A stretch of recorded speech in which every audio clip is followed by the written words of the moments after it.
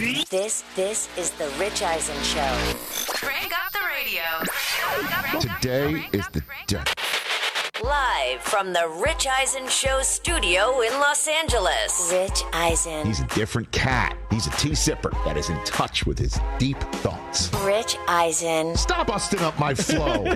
All right? Earlier on the show, Lions defensive end Aiden Hutchinson. Coming up, ESPN senior writer Don Van Natta Jr., Buccaneers wide receiver Chris Godwin, Fox Sports college football analyst Mark Ingram. And now, it's Rich Eisen. Facts. We only state facts. Like, for instance, this is the Rich Eisen Show. That's a fact. And we're here on the Roku channel, the fact. And you can get it for free, fact, at all Roku devices, select Samsung Smart TV, Amazon Fire TVs.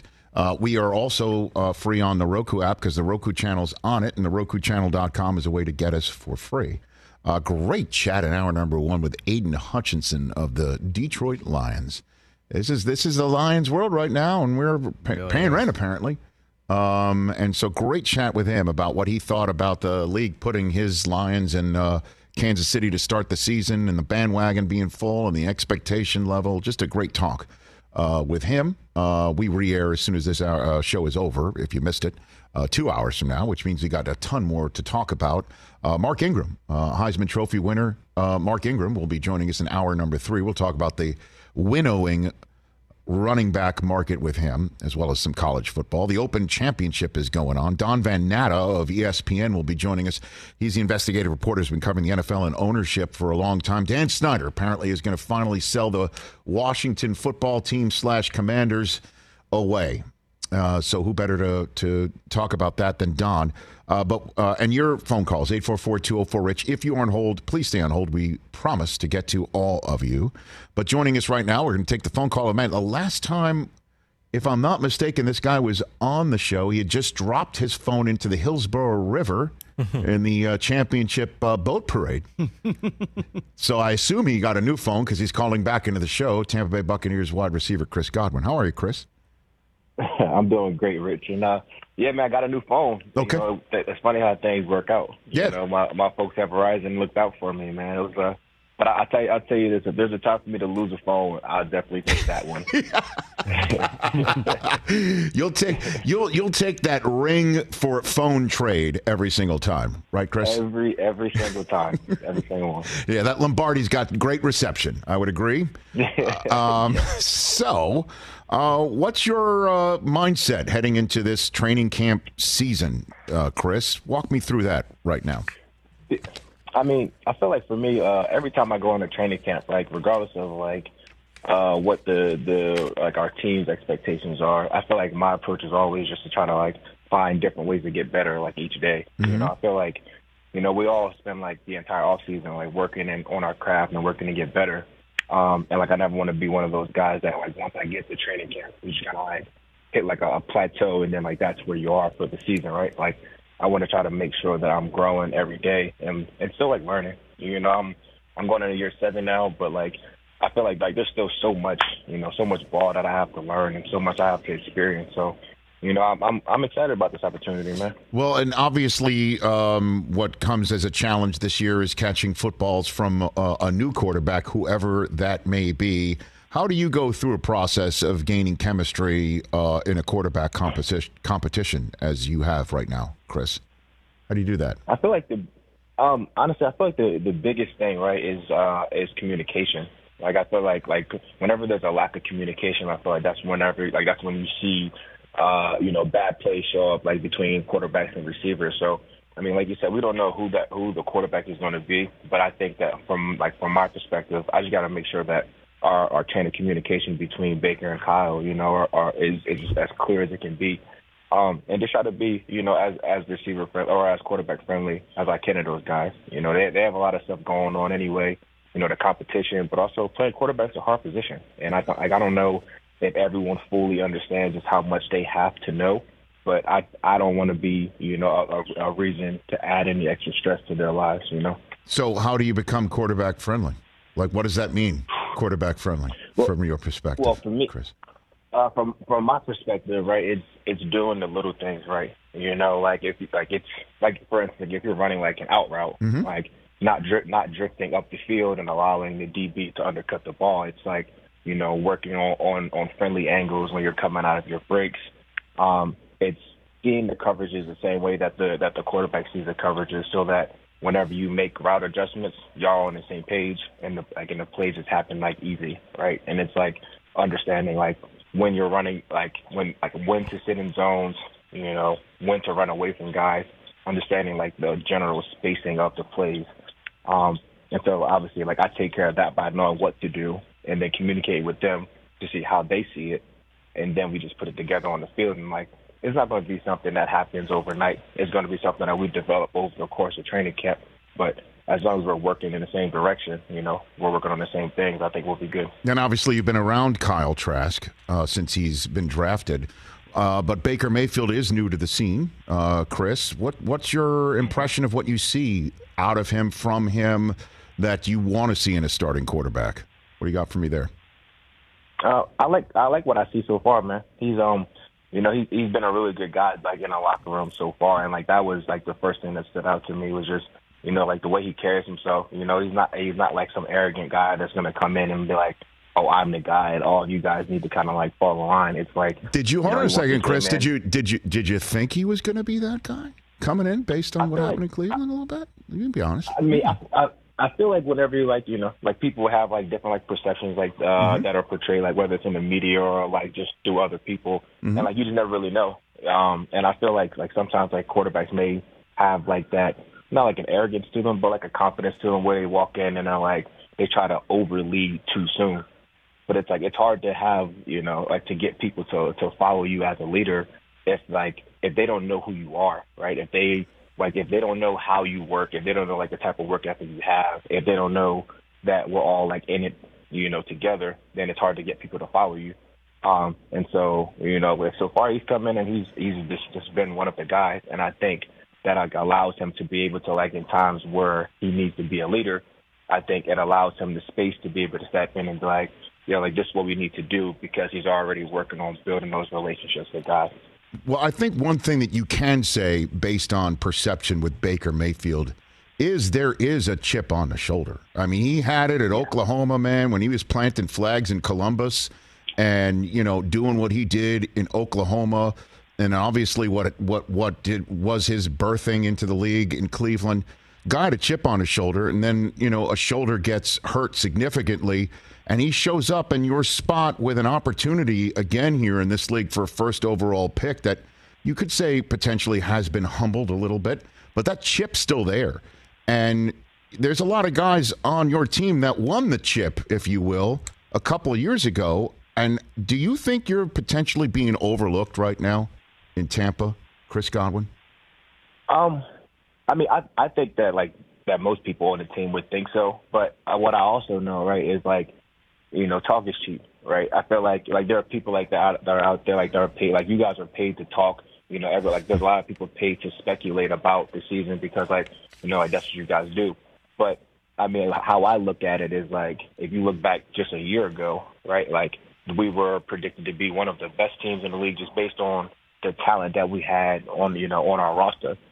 But clearly, like, at the end, when we got to the end of the season, we saw that, like, it's clearly not just the sheer amount of talent that you can accumulate. Like, there's a reason that we play the games, and so like that kind of thing kind of brings me like some, you know, a sense of like calmness, because I know that we just have to go out there and we have to put the work in, like, regardless of who's playing, like, regardless of who the quarterback is, what plays are being called. Like, if we don't have our team chemistry on point, like, if we're not all working like and pulling the rope in the same direction, it's going to be for none. You know, you can have as much talent as you want, but if, you know, teams that are playing together, playing as a team, they can come in and beat the most talented team if they're not on their P's and Q's. So I think it's on us to go out there and actually put the work in, and for us to determine what the season is going to be like based on the kind of work that we put in and how committed we are, and, you know, and those types of things. So I'm excited about this opportunity, man. I mean, like, regardless of like whatever the outside talk is, I'm excited to go to work with these guys and, you know, see what we can craft up. Well, I mean, you're right. Talk is cheap, and, you know, I am paid to talk. I'm just really good at it, though, Chris. You know what I mean? Like, yeah, I agree. You know what I mean? Okay, I just want to make sure. I have a chip on my shoulder too. We all have.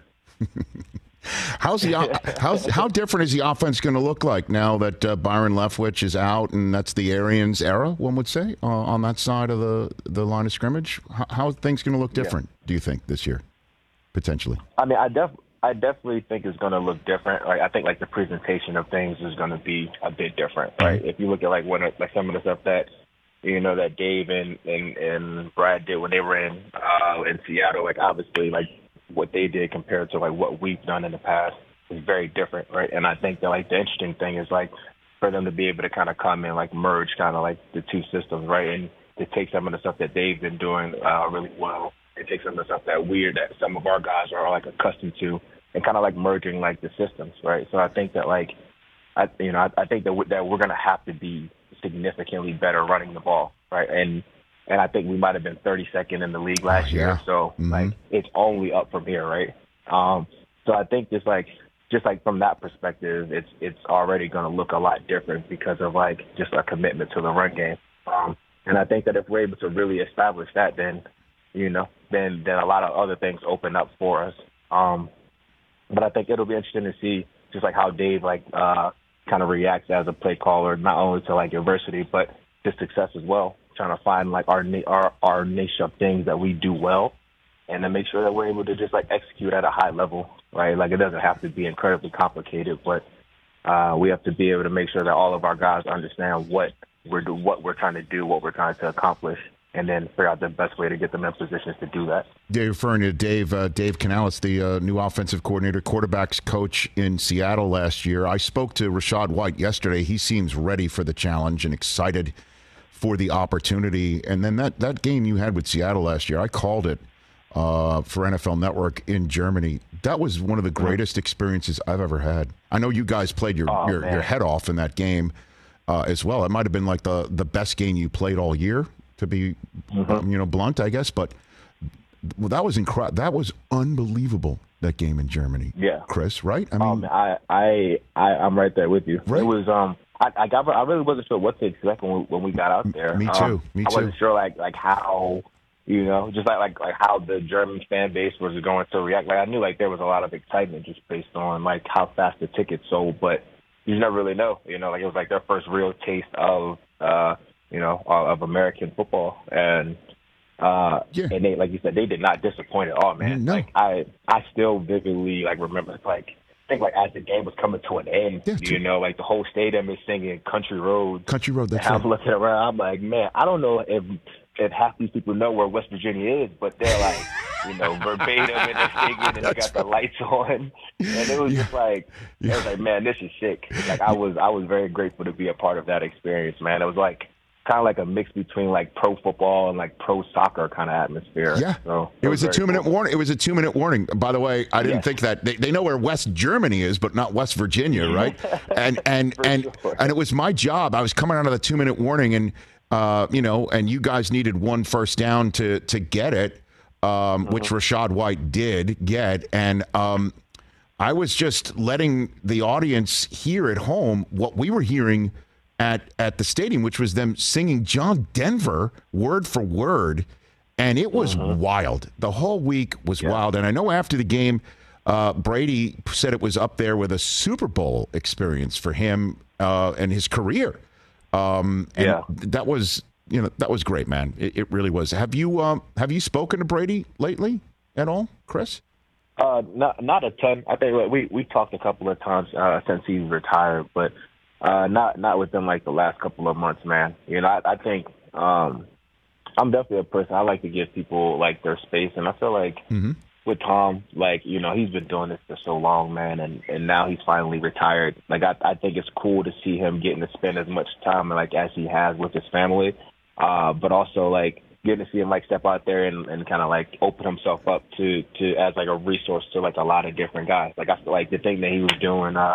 Like with the first round quarterbacks this year, like that's very cool to me. Like just kind of like being able to pass, to pass the game down to them and just give them like a little bit more tools in their toolbox to allow them to be successful. I'm like that stuff is very cool, man. Because like what better person to learn from, than than the greatest quarterback of all time. So other than footballs, what did he pass to you, Chris? Yeah. What did he do? Man, just a lot of knowledge on just how to be, like, how to continue to be the best pro that I can be, right? Like, the importance of making sure that you're taking care of your body all the time. How you have to make sure that you're always in position to win, right? And try to make sure that it's not, that football isn't a more difficult game than it needs to be. You can't just go out there and just bank on your guy being the guy that wins his rep every single time, because we have some extremely elite players in this league, and everyone, we're the best, the best in the world at what we do. So odds are you're gonna win some or you're gonna lose some. So if you're just banking on that math, it's not gonna work. But so understanding the things that you need to do to be able to put yourself in a position to win, but also just carrying yourself the right way, treating people in the locker room the right way, things that I've already done. But it's cool to get kind of the reassurance, from someone that's been doing it for as long as he was, that I'm just headed in the right direction. Your teammate Antoine Winfield Jr. says he doesn't think he's retired. Did you hear that one, Chris? I didn't, but honestly, I think that's pretty funny. I'd be very surprised if he came out of retirement again. You put me down for, I'd be very, very shocked. I'll put you down for that for sure. Hey, great chatting with you. Let's do this more often than every couple of years. And tell your colleague Mike Evans not to make me feel like I'm twisting his arm when he comes on this program. He doesn't really talk much. Yeah. He likes throwing milestone footballs into the stands more than talking. So let's. Yeah, I'll get on about that. I have to let him know about himself. Tell him I said hi, but that do this a little bit more. Oh, the creamsicle uniforms are coming back, right? Is that what's happening this year? Oh yeah. Oh yeah, they're gonna be sick. When is that? Do we know when that is? Do we know when that is? I think versus the Lions, it might be week 6 or something like that. Okay. All right. Mm-hmm. Cream. So what do you do? You've got to score in a creamsicle uniform, right? I mean, that has. Got to. That would be sick. That would be very sick. I want to score multiple times. That's it. There we go. You got to be greedy. Chris, thanks so much. Greatly appreciate the time. We'll do it again soon. Yeah, sounds good. Have a good one, Rick. You bet. That's Chris Godwin, one of Penn State's finest. CTJ, I can talk about other schools. Penn State man. That's right. He is. Chris Godwin. He is. We are. Right here on the Rich Eisen Show. Godwin. That was great. Godwin's a good dude, man. Great talking good with player. him. He's so good. So really good. is. I'm glad he got his phone. Well, he got a new phone. I don't know. Yeah. A phone. All right, let's take a break. By the way, phone slipped out. So could the Lombardi Trophy. You know what I mean? When you're flipping it from boat to boat. Luckily, it didn't, though. I mean, Right. you're going to choose one thing to drop into that body of water. It was the phone. Oh, yeah. No doubt about it. There it is. The dad no. I'm sure. I know if you're playing music on a break. Look at what he's doing. He can't have everything ready. Everything. All right, we'll take a break. I'm not screwing up the breaking. Don Van Natta on the Mike. day that the Wicked Witch of D.C. is out. It's that time of year, people. Spring has sprung, and that means spring cleaning, or at least the partner in your life is demanding that you do it. Whether that means stocking up on cleaning supplies or swapping out your winter clothes for new spring clothes, make sure you're using Ibotta and get real cash back with every purchase. Ibotta is a free app that gives you the most cash back every time you shop on hundreds of items, from groceries to beauty supplies to toys. The average Ibotta user earns $256 per year. That could cover the cost of an entire shopping trip, that flight you've been eyeing, or the fancy dinner you've been craving. Join the over 50 million users and earn cash back every time you shop from over 2,700 brands and retailers. And right now, Ibotta is offering our listeners $5 for just trying Ibotta by using the code EISEN when you register. Just go to the App Store or Google Play Store and download the free Ibotta app to start earning cash back and use my code EISEN. That's IBOTTA in the Google Play or App Store and use my code EISEN. Let's talk O'Reilly Auto Parts, people, or as you might know from their jingle, O'Reilly Auto Parts. They're in the business of keeping your car on the road. O'Reilly Auto Parts offers friendly, helpful service and the parts knowledge you need for all your maintenance and repairs, because you know when you need your car fixed, you need somebody who knows what they're talking about and is helpful, has a smile on their face, and gets you back on the road. They've got thousands of parts and accessories in stock, either in-store or online, so you never have to worry if you're in a jam. The team at O'Reilly Auto Parts can test your battery for free in or out of your car. If it needs to be replaced, they'll help you just find the right battery for your vehicle. Need your windshield wipers replaced, a brake light fix, or a quick service? They'll help you find the right part or point you to the nearest local repair shop for help. Whether you're a car aficionado or an auto novice, you will find the employees at O'Reilly Auto Parts knowledgeable, helpful, and the best of all, friendly. Stop by O'Reilly Auto Parts today or visit us at O'ReillyAuto.com/Eisen. That's O'ReillyAuto.com/Eisen. When did you first know that you were part of something that was huge and becoming big? I'll give you one that will seem an odd answer, and I haven't said this. I haven't thought of this till you asked me this question. So it's all incremental, like, ooh, you went out to eat in California on a vacation, and because I did the Late Show, well, what does the Swami want to drink? At 1981, like, what? I mean, but that's more incremental. 1983, you will laugh, the America's Cup race that we lost off Newport, the 7th race. Mm-hmm. The wing-keeled, land down under, sailboat racing, right? Right. But it was like a Tuesday afternoon, don't quote me on that. And one of the Providence stations had a helicopter that they were televising in Rhode Island and some sort of commentary. And we picked up the feed at 2 o'clock when it was on, the big 7th race of Australia against the United States. The sailboat race, 2 in the afternoon, I want to say a Tuesday. We didn't tell anybody. I think they arranged it at 1:45, typical. The rating we got, or the amount of people that saw this, who just, if it's on, it'll be there. But that's 1983. We only started in 79, Rich. So a sailboat race in the middle of a day, of a week, and people were looking for us. Because if they don't have it, nobody will. Right. And so this isn't now I know we're going to be big time. Mm-hmm. But this is what I knew, that people knew who we were, what we stood for, and what potentially we could give them, even without any promotion. I hadn't thought about that one in a long time. I would not have guessed. Dug it out of me. There we go. I like what it. What an interviewer, man. I got it. Just don't make me cry on the set. One of my favorites, the great Hall of Famer, Chris Berman. Back in the day, right here on the Rich Eisen Show. Rich Eisen Show Radio Network, back with our live stream on the Roku channel. I'm sitting at the Rich Eisen Show desk, furnished by Grainger, with supplies and solutions for every industry. Grainger is the right product for you. Call, click Grainger.com, or just stop by. When I'm out and about anywhere, people ask you about me.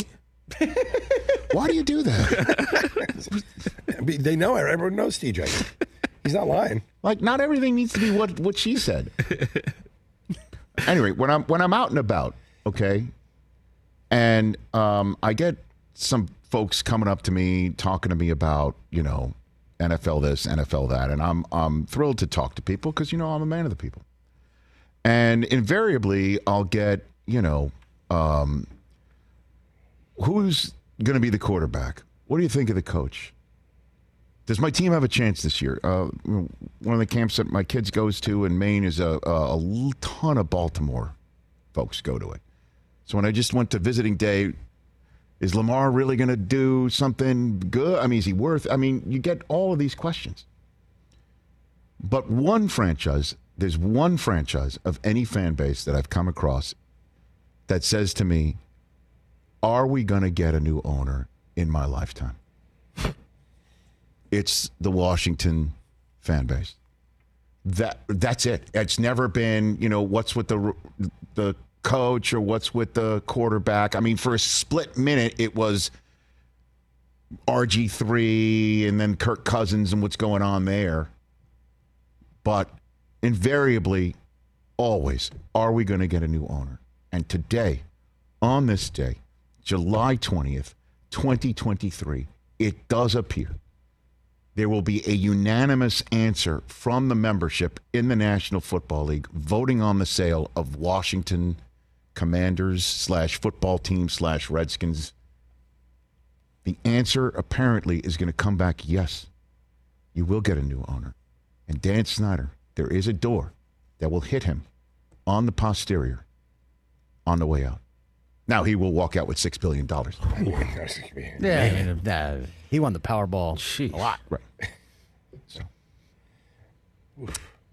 So today is finally, it does appear to be the day that the House, twirling around from Kansas, lands in the football land of Oz, and underneath it will be the wicked warlock of the Mid-Atlantic. So we say ding dong to one of our favorites here on the program who's been covering the story of Dan Snyder and the National Football League and his relation to the National Football League and his relations with fellow members of the National Football League and the fan base. This guy knows all about it. Senior writer from ESPN, Don Van Natta, back here in the Rich Eisen Show. How are you, Don? Doing great, Rich. How are you? I'm doing fantastic. What's going on? Well, Is it happening? NFL's long national nightmare is finally over. It is, right? It's coming? That's it. This is great news for all of the owners. All the other 31 owners are thrilled to be finally rid of Dan Snyder. He has no friends left. His last friend among the membership was Jerry Jones, who protected him for a long time. I think even as recently as last year.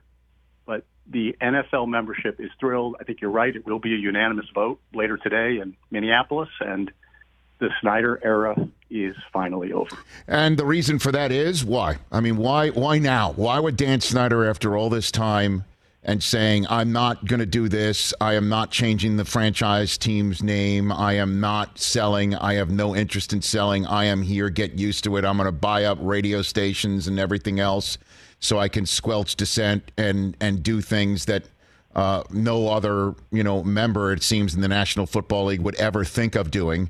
Why now, Don? Two reasons.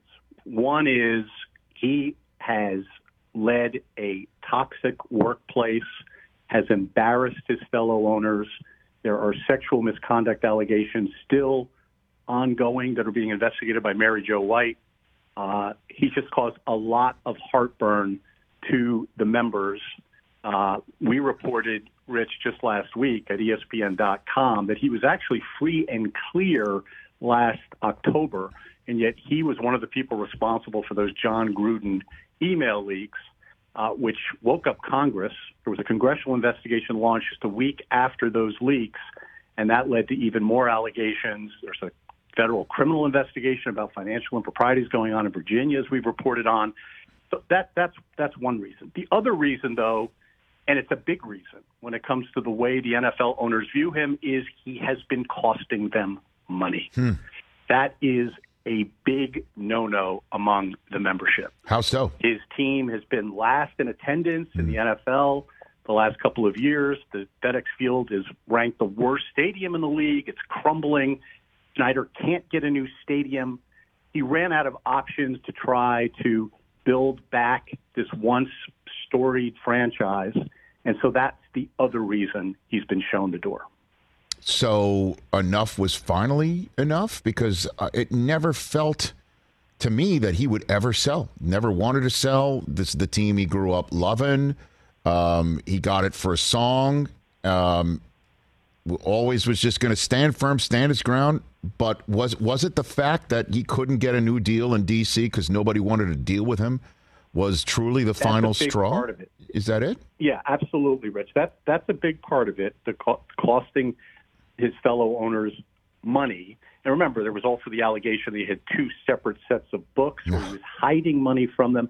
But we did a story at ESPN last October. I did it with my colleagues Seth Wickersham and Tisha Thompson that revealed that Snyder actually was telling fellow owners that he had dug up dirt on owners and Commissioner Roger Goodell. That story landed in mid-October of last year. If you remember, Jim Irsay came out in an owners meeting just a week later and basically said, we have to begin to think appear among the owners, of showing Snyder the door. And then just a few weeks after our story landed, Snyder announced that he was going to investigate selling the team. I think any goodwill that he might have had left, certainly with Jerry Jones, went out the window when it was discovered that a partner, somebody who they were in partnership with, is actually running around saying, I've got dirt, and if you try to take my franchise away, I am going to blow you all up. That was, I think, also part of the final straw, which has led to today. So how much does he walk away with, Don? Well, he's selling for an American NFL, well, it's actually an American sports franchise record of $6.05 billion to Josh Harris and the Josh Harris Group, but he owes about $1 billion on that. It's kind of it's like a home equity loan. Yeah, He's been taking money out, and his former limited partner said he's been using the team as his personal piggy bank for years. So he owes $1 billion on top of it. But yes, he walks away with about $5 billion for being arguably the worst NFL owner in history. I'll give you the floor on what 5 Powerball jackpots. That's yes, that's true. I'll give you the floor. And really, you would call Dan Snyder the worst NFL owner in the history of the league, Don? Really? I think so, Rich. George Preston Marshall was the first owner of the Redskins. He's actually the man who coined the term Redskins.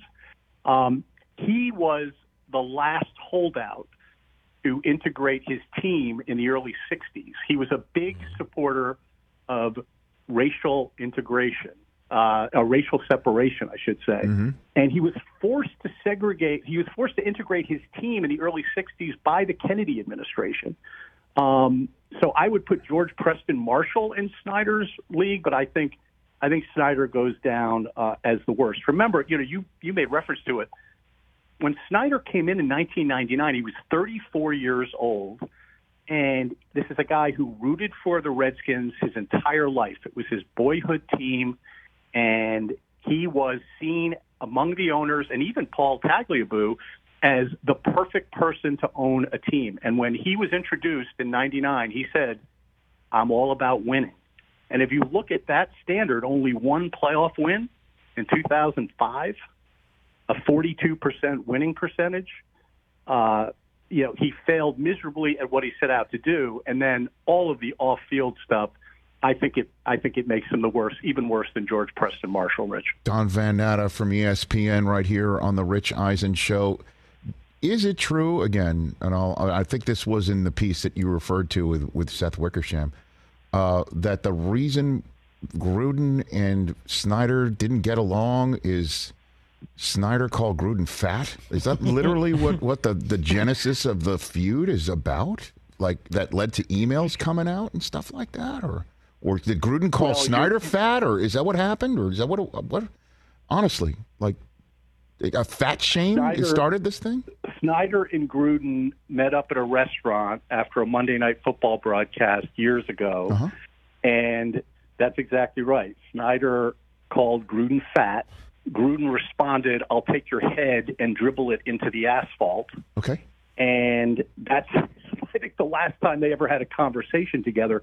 Now, whether that's what motivated Snyder to green light, as we've had sources tell us, these racist and homophobic and misogynistic emails that Gruden wrote a decade ago to Bruce Allen, who was then the president of the team, I don't know. We had other sources say that Snyder did it to try to ingratiate himself with Roger Goodell because Snyder last fall, or in the fall of 2022, I should say, was quite upset that he could not get back on the field and go back to owners' meetings. And he knew that there was bad blood between Gruden and Goodell, which we also lay out in that piece. And so, but, it backfired. It completely backfired because, as I say, just a week after these leaks to the Wall Street Journal and the New York Times, Congress opened a wide-ranging investigation of Snyder personally, of the Washington Commanders, as well as the NFL.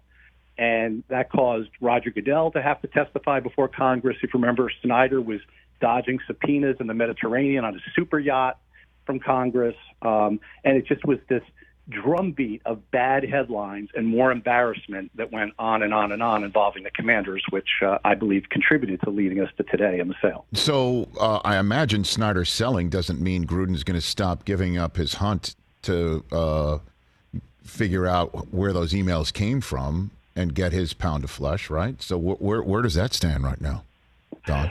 Right now, that's before the Nevada Supreme Court, Rich. So you're absolutely right. Gruden has sued the National Football League and Roger Goodell personally, accusing the league and Goodell of leaking those emails and costing him his career and his $100 million 10-year contract.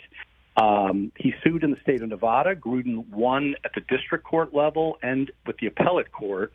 The league is trying to put the proceedings before arbitration, before probably a very friendly league lawyer, and keeping it out of the public. Discovery will be behind closed doors. But so far, Gruden has won. He's 2 for 2, and the NFL has appealed before the Nevada Supreme Court, and we will have a decision later this year. If Gruden wins, it's very bad news for the NFL because we will have discovery. We'll have the proceedings in open court. Goodell and others will be subpoenaed. And there's a chance that those 650,000 emails that were amassed in the Beth Wilkinson investigation, that the handful of Gruden emails were cherry-picked from, could also become public. And Bruce Allen has told people there's bad news in those emails for everybody in the league.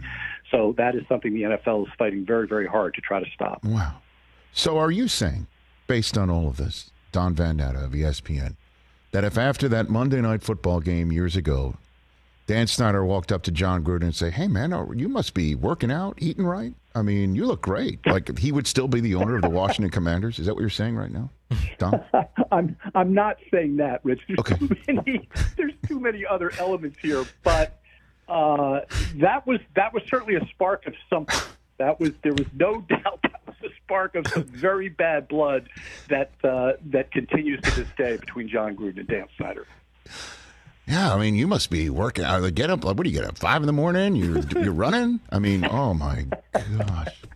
So what do you know about the first order of business for Josh Harris other than I'm not Dan Snyder, and that will increase the value of his franchise? Like seriously, like what is on the to-do list when Josh Harris takes the reins tonight?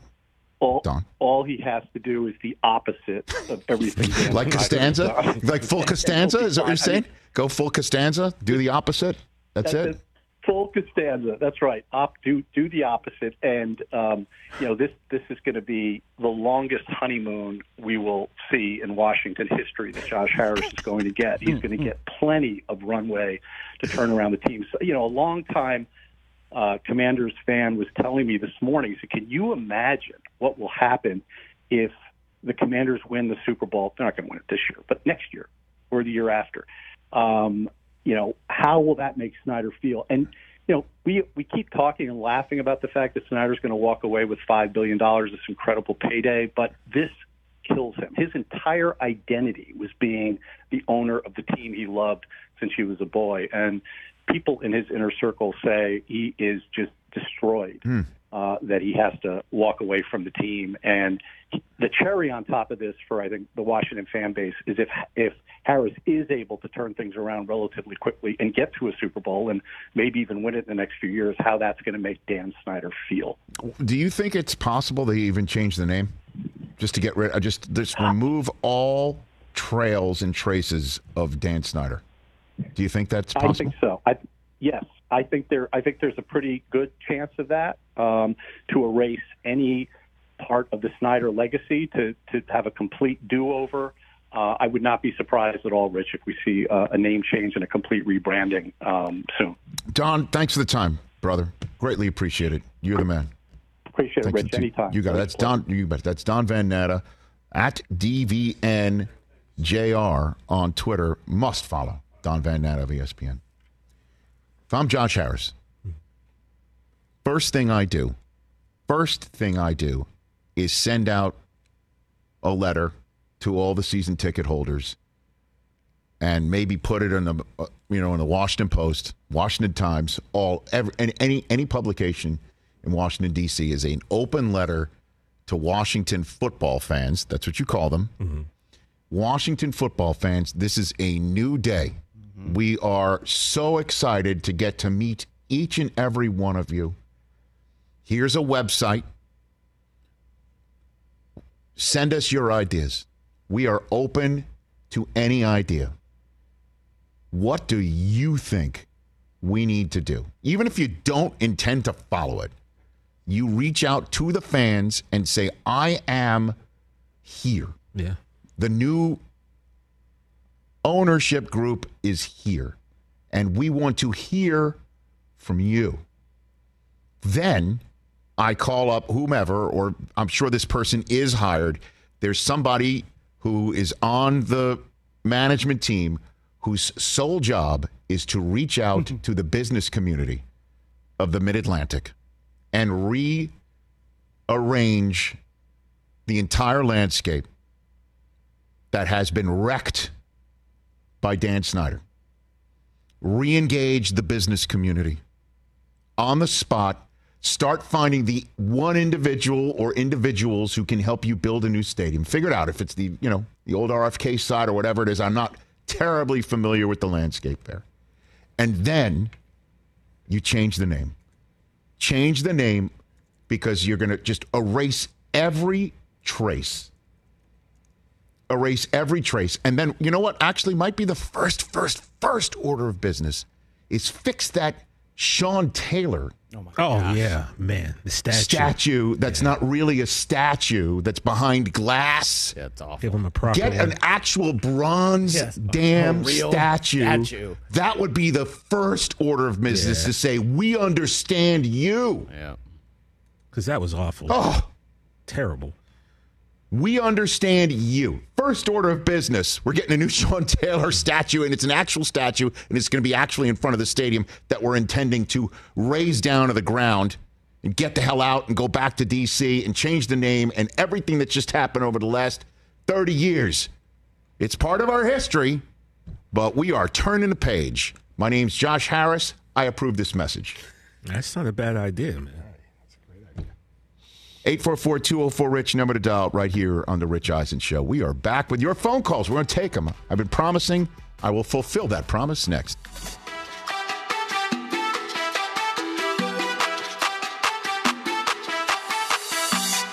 Let's talk Sleep Number, people, because quality sleep is so essential. That's why the Sleep Number smart bed is designed for your ever-evolving sleep needs, and the same thing for your partner, so you can choose what's right for each of you whenever you like.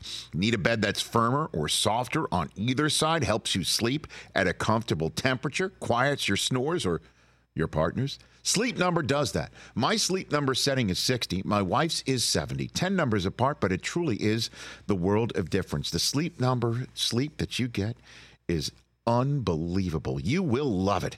J.D. Power ranks Sleep Number number 1 in customer satisfaction with mattresses purchased in store. And now you could save 50%. That's 50% on the Sleep Number limited edition smart bed for a limited time. For J.D. Power 2023 award information, visit jdpower.com/awards. Only at a Sleep Number store or sleepnumber.com. Afford Anything talks about how to avoid common pitfalls, how to refine your mental models, and how to think about how to think. Paula, while certainly you can mess up on $1 million a year, it is far less likely than it is on $30,000 a year. Right. I would meet wonderful people that were struggling with a budget that was super tight. It was 100% you need to make more money. Make smarter choices and build a better life. Afford Anything, wherever you listen.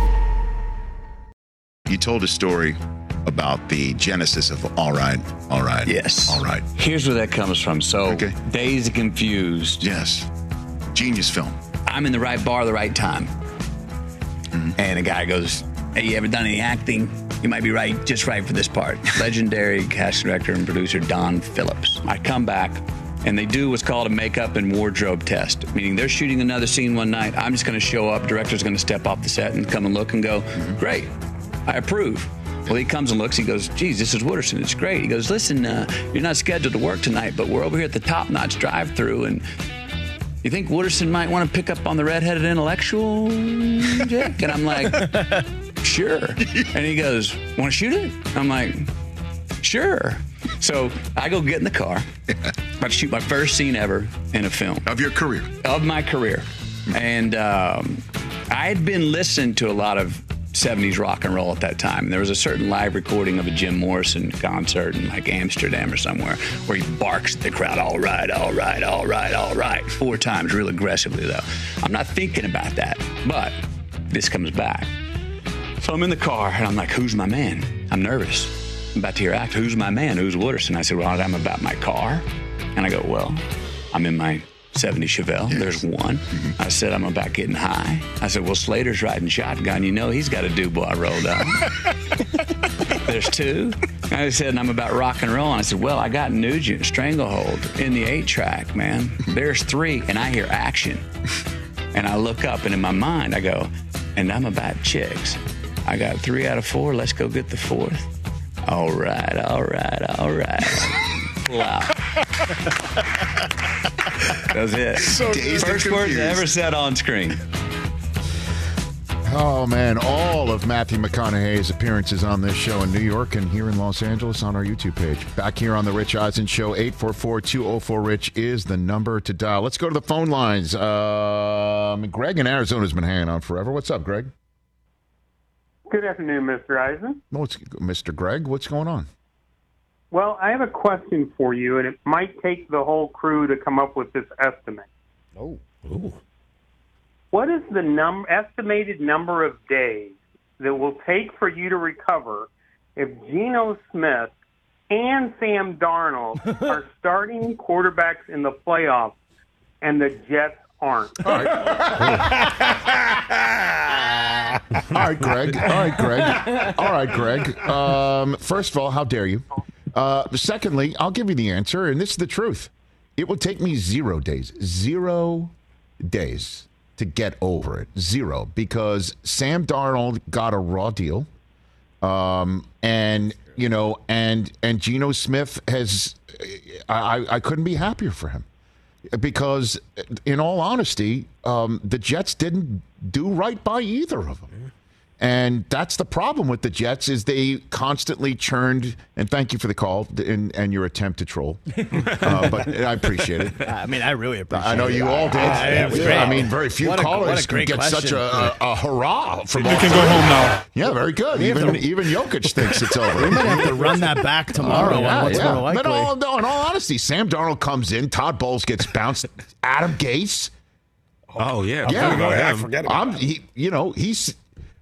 Right? I mean, Gase is seeing tacos, and Darnold winds up seeing ghosts. Yeah.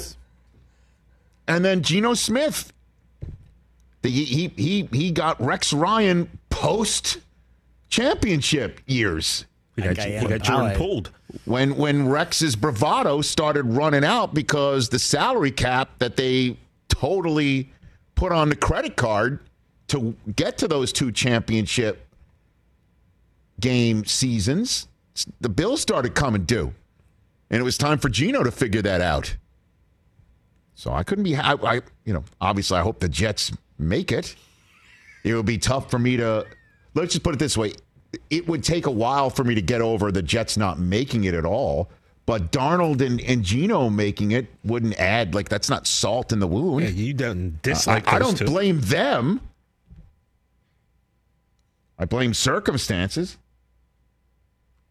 That's for sure. Let's go to Dave in Nashville, Tennessee. What's up, Dave? Hey, Mr. Rich. Hey. What's up, Mr. Dave? You've been to the stadium, Yankee Stadium, plenty of times in your life, I suppose. Yes, sir. So you remember, you talk about Seinfeld quite a bit, how Elaine got bounced because she was wearing an Oriole hat. Yeah. Oh, Dave, by the way, you sound like you're from Baltimore. I heard a little bit of Mid-Atlantic in you. I know you're saying you're from Nashville. Are you originally from Nashville? Trenton, New Jersey. Okay. That's on the borderline, just above the Mid-Atlantic, I would say. I suppose. So I've been harassed at Yankee Stadium for wearing an Oriole hat several times when I didn't do anything. These callers are on fire. Okay. I didn't do anything. The first time, the gates open, It's like 2 hours before the game. There's nobody walking around. I'm like the only one. I go down to the Orioles dugout. The Orioles are taking batting practice. I got a camera with like a zoom lens, so I'm taking pictures. One of the ushers comes over to me and goes, are your seats here? I'm like, no. I said, they're up there a little bit. He goes, you got to go to your seat. Nobody around. I got to go to my seat. You can't take pictures near the dugout. Well, were you wearing any O's stuff on that day? Of course I was. Okay. All right. Okay. Well, look, man. And then I got one more real quick one for you. Sure. Cal Ripken's last game at Yankee Stadium. Mm-hmm. It's a nasty day. It's on and off rain. Mm-hmm. They come to the bottom of the ninth. The game is tied, or on top of the ninth. Ripken comes up for his last at bat. It starts pouring, even harder all day. People are moving down to try to take pictures of Cal. There's maybe a handful of people even left in the stadium. And the ushers are yelling to everybody, you got to go back to your seats. They're moving down in a downpour. Hey, that's what happens, man. New York's a tough place, but congrats on what's going on with your O's right now, and thanks for the call. That's Dave in Nashville, Tennessee. I'm not a, historian by trade. But July 20th, 2023. That's today, correct? That's the date? Correct. Today. Date. Anniversary of the moon landing. Yep. Today? Okay. So this is maybe akin to the moon landing for the good people of the Mid-Atlantic.